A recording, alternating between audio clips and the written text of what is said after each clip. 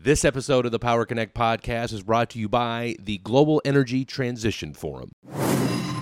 And we always believed that people could work remotely, but it was always this distrust that people, I got to see my employee. I have to supervise him. I have to be breathing on his neck or he's not going to work out. And so 21 years ago, I came out with this doctrine of virtual intelligence providers, a company that could work virtually.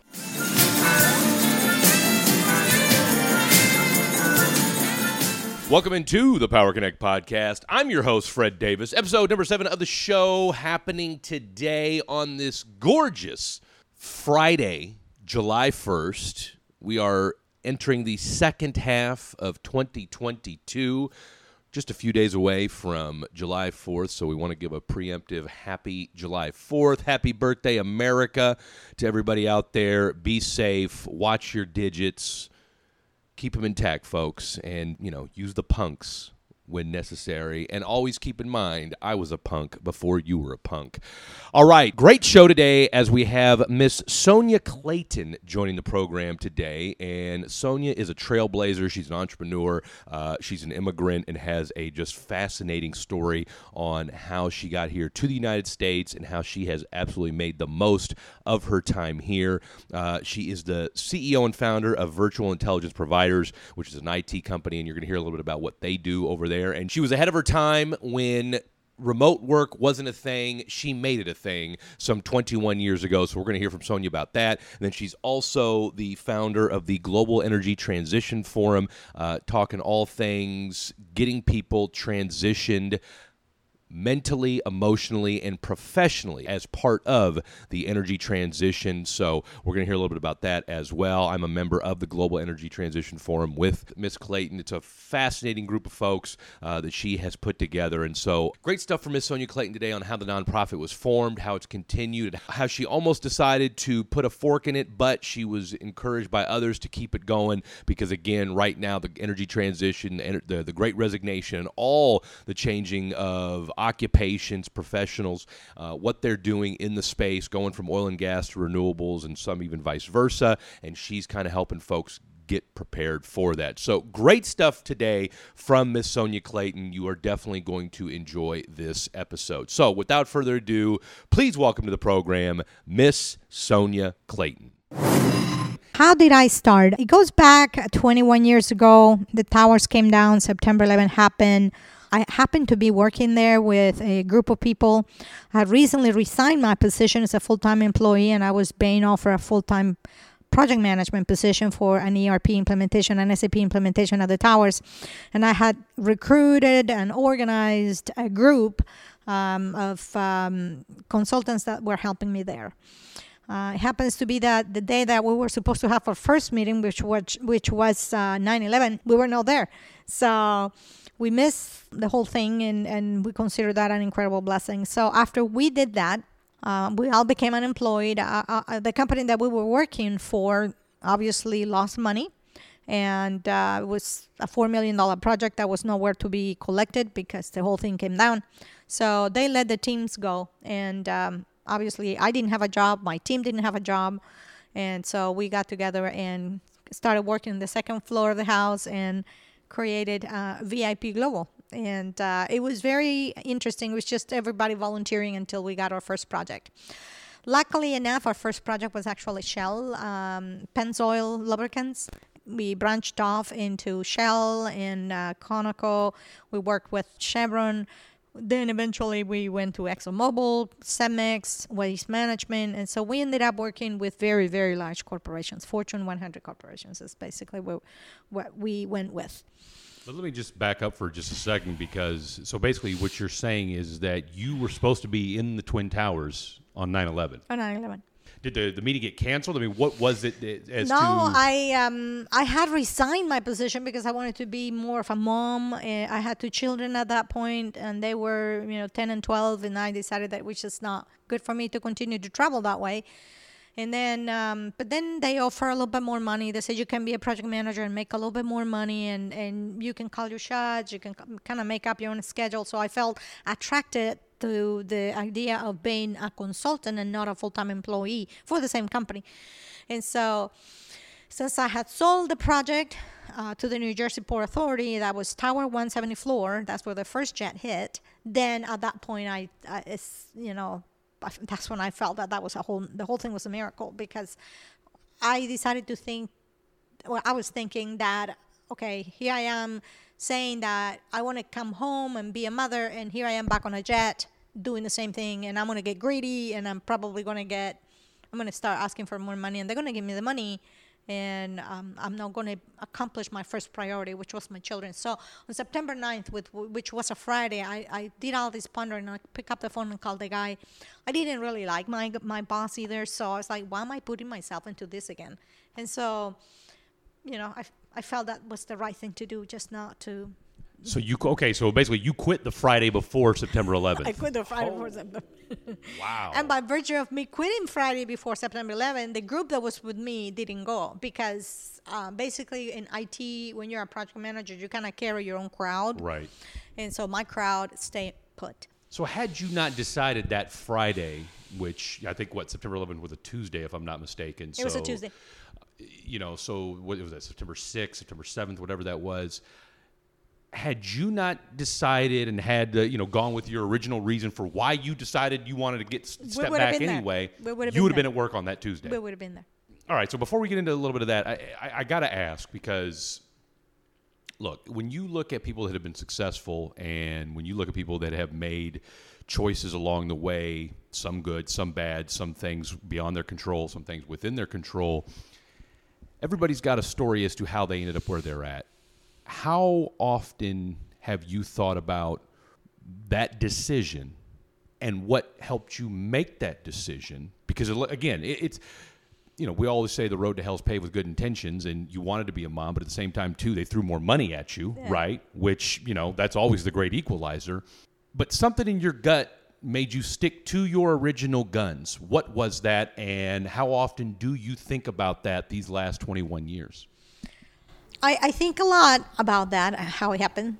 And the thing that kind of forced me to do this is I belong to the Church of Jesus Christ of Latter-day Saints, and we have a living prophet, a leader, a president, and he had recently spoken, and he had said, "All working women go home." And that resonated with me. I kept on saying, well, maybe I should do this. Maybe I should follow this advice. And I'm very thankful that I did that. Yeah, absolutely. Yeah. So you make that decision. It saves your life. Like, literally, that was a life-saving decision that you made. I mean, it's one thing to have an life-altering, but that was literally a life-saving decision. And so, but also my employees' life. And your employees' life. I mean, that's the thing. It wasn't just there was a compound effect on that. And so, how has that decision sort of sparked and or guided you these last 21 years from a professional standpoint? Well, it was a pivotal moment and a profound moment at the same time. Profound because it helped develop my faith that there is indeed something above our conscious that goes beyond who we are and that controls and rules our life. And in my opinion, that's God. And I'm a God-fearing woman, so I feel like the more we trust in God, the more guided we are, and the better north we have. And I've always, remember this moment to just come to the conclusion that no one is too bright not to come to God. Absolutely. And so because of that, you decide to start your own company. Had you ever started your own company before? No. So you had a little bit of project management experience, but obviously, now how long had you been in that field? Was it the IT field that you were in? At that point, only like 4 or 5 years at that point. So here it is, and of course, and let's call it what it is. I mean, the world changed after 2001, 9/11, 2001, and all, in ways that that we still feel the effects today. And so you go out, you start your own company, and here we are 21 years later, and VIP is going as strong as ever. What were some of those first lumps like, and what was that first? How long did it take you to get kind of your sea legs under you and become the entrepreneur / business owner / businesswoman that you are today? That's a great question. The first years, I'll say the first 3 years, we're totally ramping up, laying the ground, paving the road, discovering by trial and error what worked and what didn't work. One of the things that I discover is how poor the minority organizations are and how dedicated they are to the political. They lend themselves to the political establishment, and so everything is an interest. They have an interest, but you're not their interest. But they advertise it like, come to the Houston Minority Business Council or the Chamber or so-and-so Chamber of Commerce, or we are here to help you because you're Hispanic, or we're here to help you because you're Black. The reality of it is that is a numbers game that goes for the big corporations to look good and continue to get contracts from the government. So every big corporation, Exxon, Shell, Chevron, all of them, they do business with the government, and the government then has this mandate that says you got to help this small minority women business, or you got to help these small Asian organizations, or even the gays and lesbians, all the stuff that they're promoting right now. Everything is half a facade. They just want to take numbers and say, okay, I'm working with Sonia Clayton. She's Hispanic, check. And that check goes to the contractual negotiations with the United States government. The government comes and look, they don't validate, they look in another direction. They don't validate that, okay, this is all a facade. They just validate the check, and you continue to get those huge contracts. How do they disburse those contracts? That's a whole different story. And good luck to you. So you got to be really, really good. And you got to find yourself in a reality spot to say, okay, this is not true. This is not going to come through. Let's just be realistic about this multi-million-dollar contract that they're offering here. Are they using me as a number and as a statistic, or are they really intending to give me a contract? And very few get the contracts. So how did you, real quick, a little bit about so what is VIP for those that are listening and those brand new to it? What exactly does VIP do? Virtual Intelligence Providers is the long name. VIP Global specializes in information technology systems implementation. So we go into a project and we facilitate implementations of enterprise resource planning systems, meaning Oracle, SAP, PeopleSoft. Now they have merged with Oracle, but the largest enterprise systems in the world. That's how we started, and then eventually branched off into training and organizational change management and staffing and recruiting. I mean, look, I'm no IT expert, but I don't think of many women IT-owned business. Why IT? IT represented a challenge, and I never like easy things.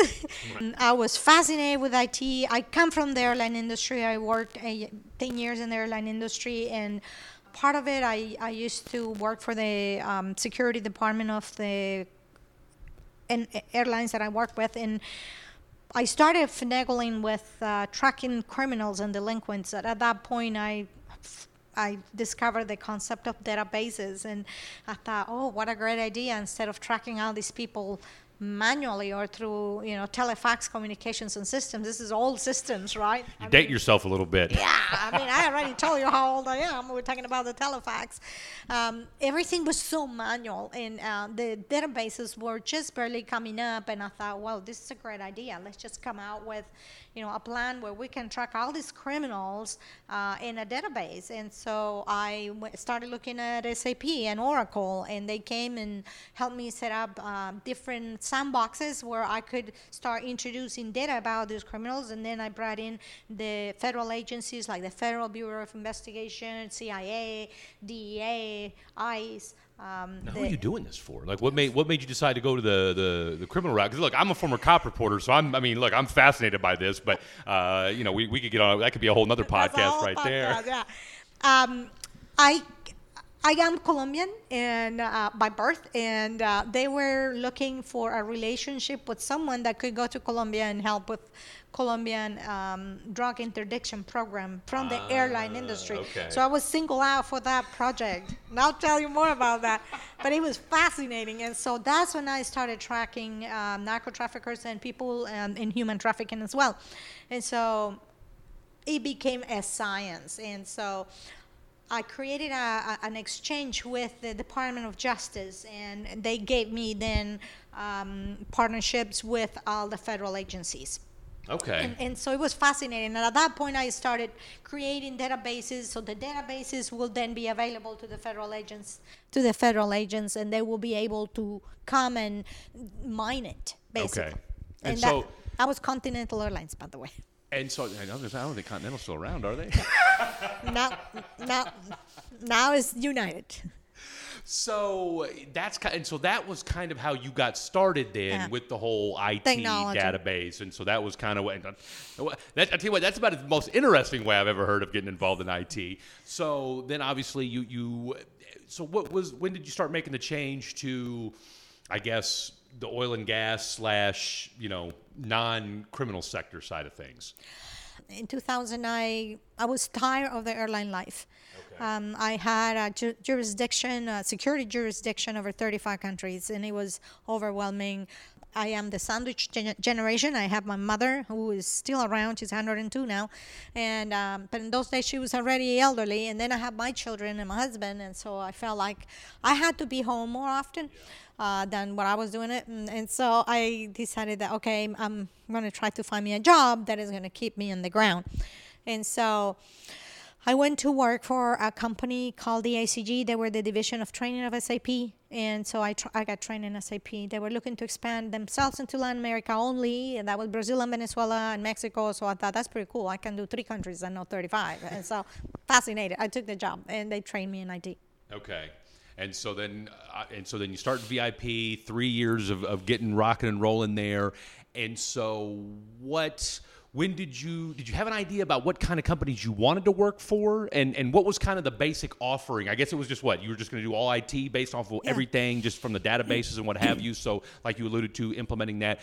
How did you decide what companies to go after, or was it kind of just, look, this is what we're presenting, and we're just going to go out cold call, we're going to go out and market? What was that process? Well, my idea was actually to create a team that will go to Latin America. We knew SAP, we knew ERP systems, and we knew how to implement them. But the idea was to take them to Latin America, because they were brand new in Latin America, and the cost of a consultant was $300 an hour if you brought an individual from the U.S. So my idea was I was just going to do these consultants for $75 an hour, and I would then be more Latin American market based. And obviously I was going to be the boss, so I didn't have to travel. I was just going to send my international consultants out like they did with me. But what I discovered is when I sent my first advertisement out, because we had entered an immediate recession after the 9/11 attack, no one had money, and all those IT hefty budgets got slashed in half, because now something that had never happened before, somehow the corporations had to produce budget to protect themselves physically from a terrorist attack. So they were slashing those budgets and giving half of that budget to a newly formed corporate security department. Which actually dovetailed beautifully, because you had done, so it really worked out because that's what you had done in your previous life already. Exactly.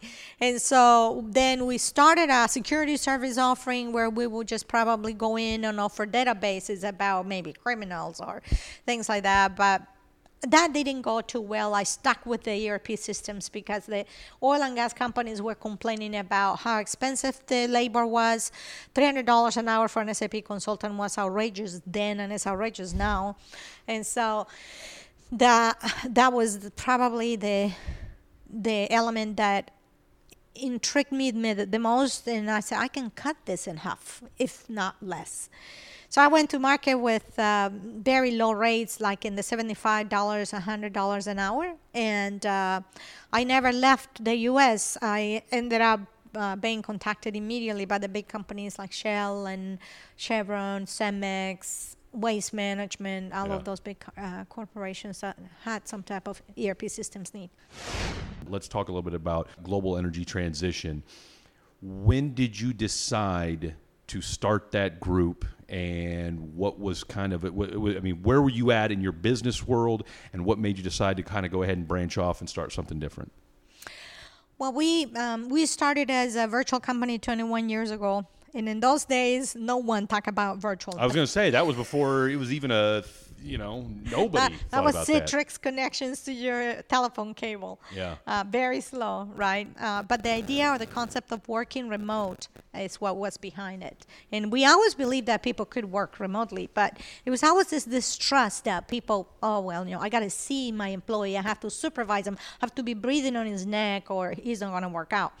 And so 21 years ago, I came out with this doctrine of virtual intelligence providers, a company that could work virtually.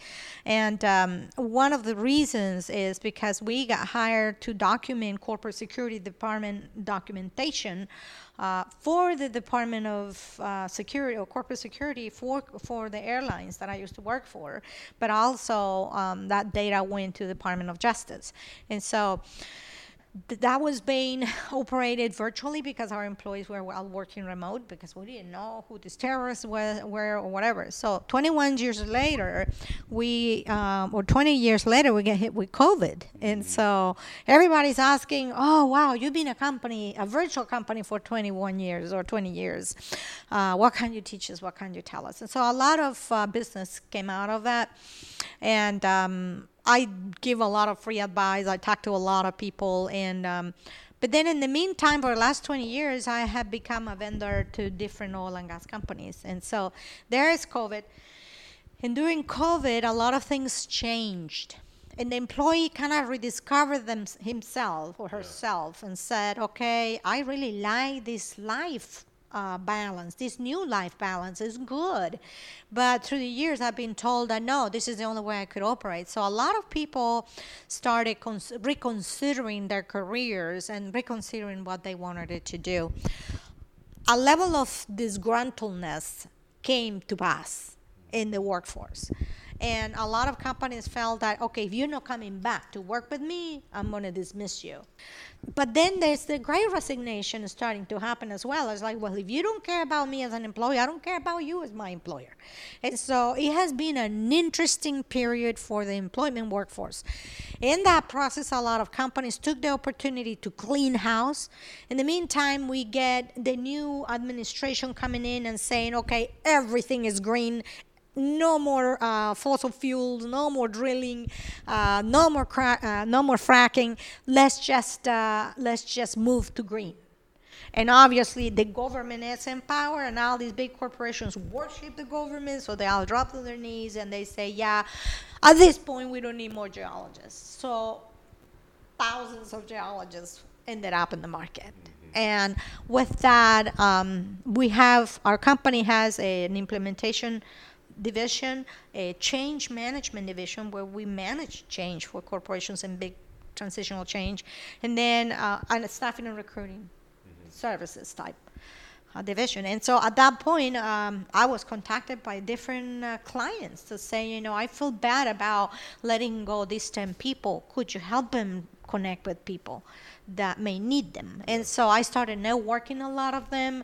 And in the process, I discovered that, for example, in the case of the geologists, these guys were highly educated. They were PhDs, but they had no place to go. And yet they have invested 7-10 years of their lives becoming a PhD. And now, guess what? Your job does no longer exist in America because now we're green and we're not looking for, we're not exploring, we're not producing the way that we used to produce oil. And so these guys are placed on the street basically, and they give them a little severance package, and they go out there and they are looking for months. They're losing homes in the neighborhood. They're losing, they're having to move. They're having to grab jobs and become underemployed. And so I realized there is a big gap. There are these powerful employers saying, John Doe, you are being dismissed. Sorry, but we don't no longer practice exploration and production the old-fashioned way, so I don't need geologists. See you later. And then there's other organizations saying that they are emerging and they have jobs and they have millions of jobs to be given, but they are not giving an opportunity to these guys that are being displaced. They're not giving an opportunity for them to transition organically into the new world. And so they are having to lose homes, they're having to relocate, they're having to take jobs that are not what they studied for, or they starting their own entrepreneurial enterprises and trying to venture on their own and see, well, I still have a skill set that I believe is valuable, and I'm going to go to the market and I'm going to make this my enterprise. I'm going to become an entrepreneur. So that's why I created the Global Energy Transition Forum. And it started as a forum, and now it's just a Global Energy Transition. We call it GET.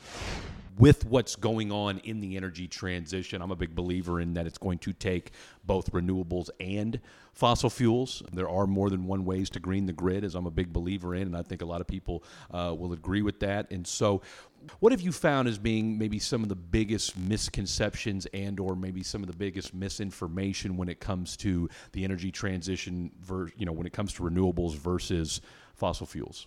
Yes. Yeah, one of the misconceptions is that society believes that it's going to be a smooth transition. And it's not going to be a smooth transition. No transition is smooth. The other misconception is that people are taken care of.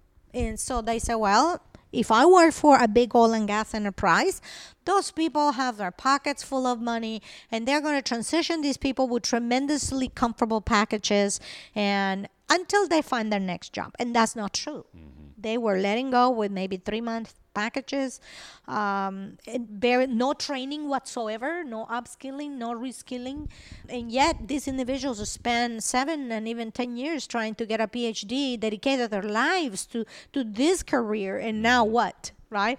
And so that's a terrible misconception. Communities, government, they're not aware of this, that there is not a plan, a methodical plan, a well-designed plan that says, okay, if I'm going to terminate 2,000 employees, what am I going to do with these 2,000?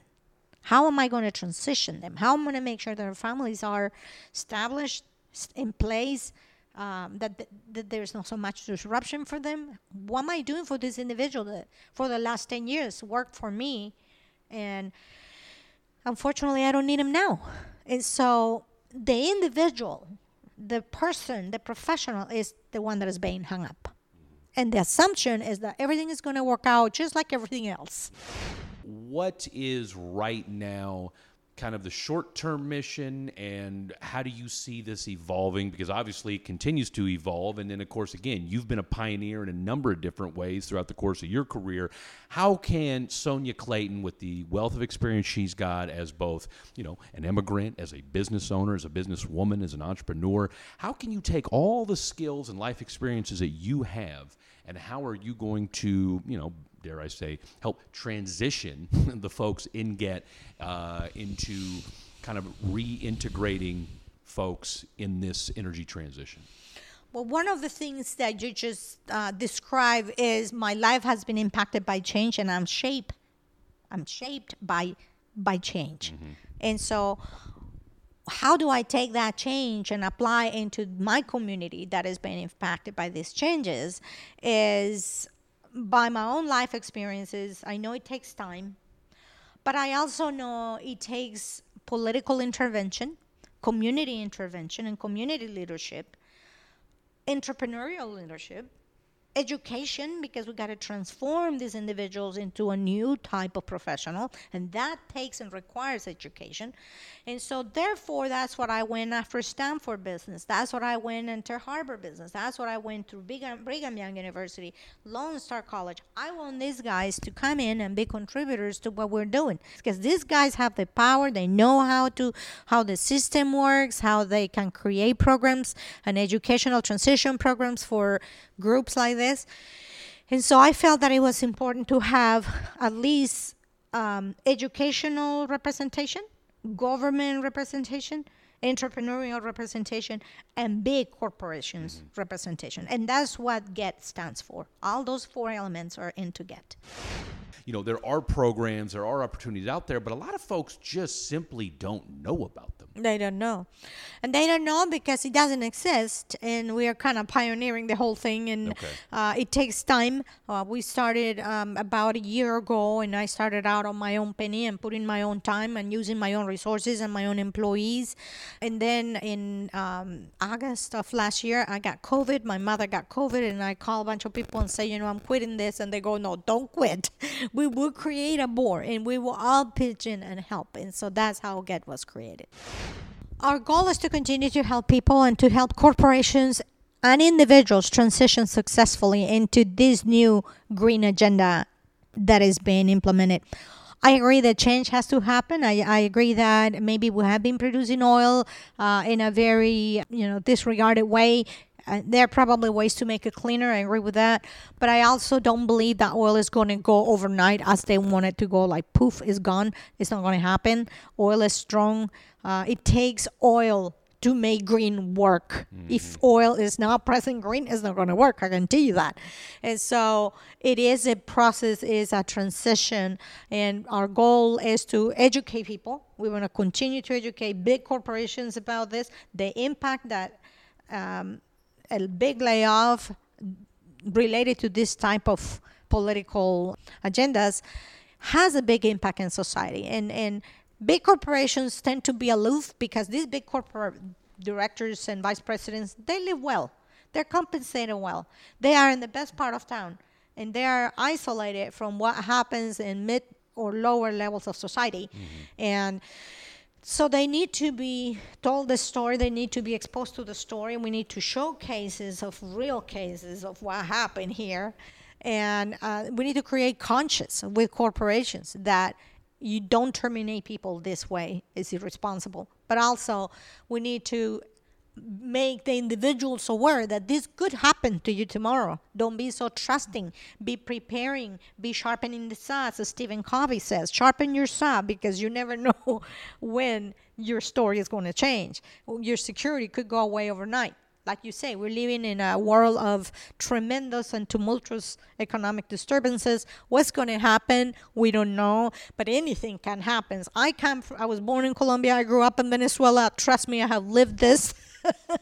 And I know how you can go from being one of the best, most strong oil and gas economical societies, such as was Venezuela, to what it is today, a nothing country. So this could happen to us, and we need to be aware. We need to create awareness.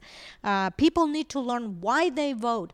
Why voting is important, why getting involved politically is important, because this is not for ignorance. We need to take control of what's going on somehow.